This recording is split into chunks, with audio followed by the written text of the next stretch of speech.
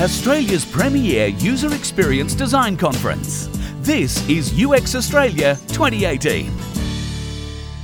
Zoe Rose is a UX designer and lead instructor for General Assembly and has worked with a range of companies and startups and not-for-profits across the UK and Australia.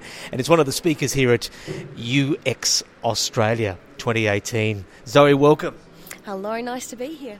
How did you get caught up in this world, this mad UX world we call it? I misread a job description. Okay.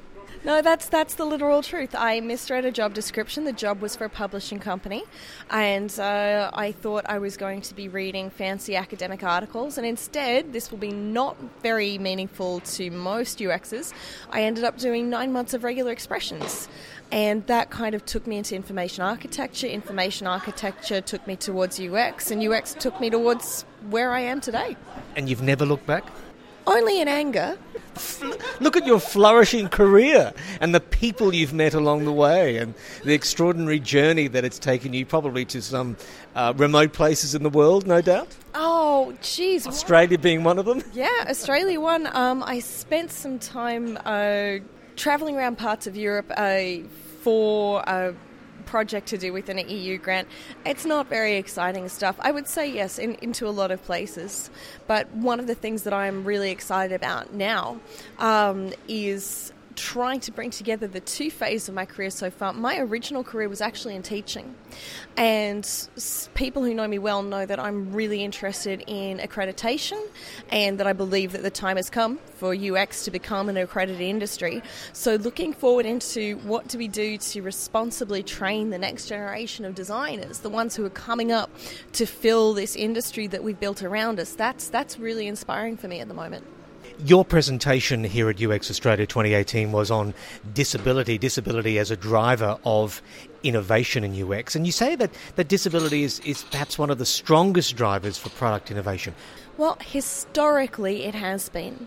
So we have a lot of examples from history of inventions that were created for the purposes of helping someone with a disability that just inadvertently seem to help a whole lot of people. So some of the examples that I go through in the talk are typewriters, the telephone, punch cards.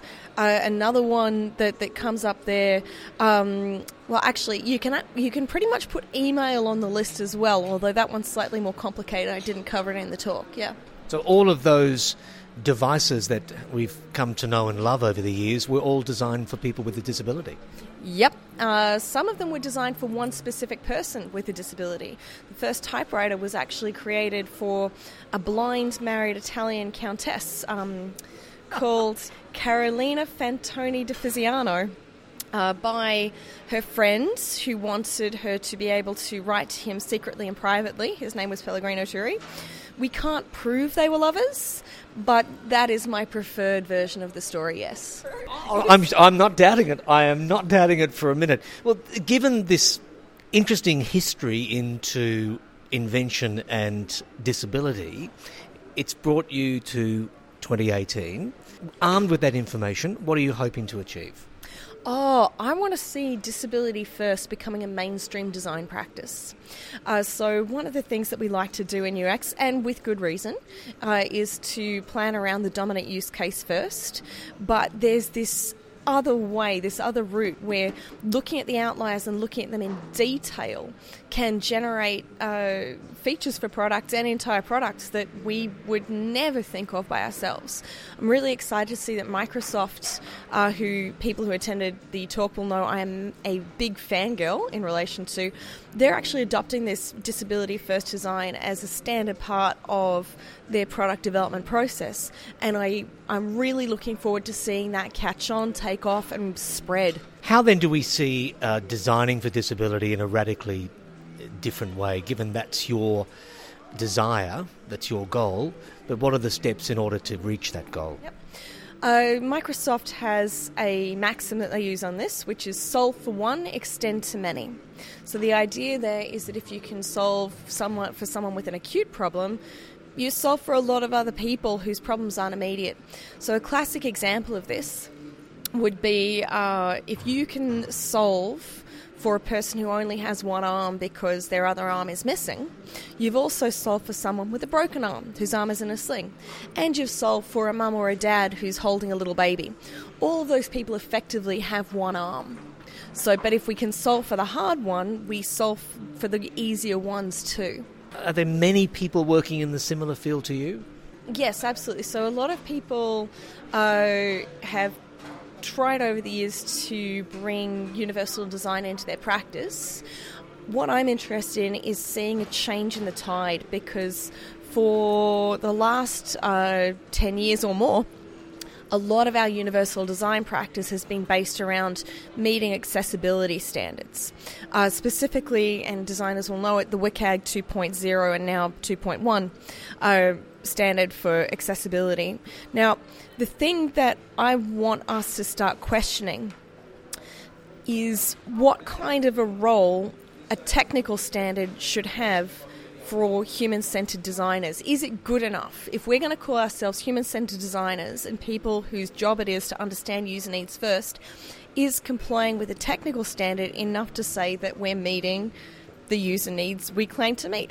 I don't think it is, and that's why I'm really hoping for a renaissance in this area, for more people to start exploring disability-first design and seeing exactly how much benefit there is for everyone. And like I said in the talk, there's a lot of money at stake here.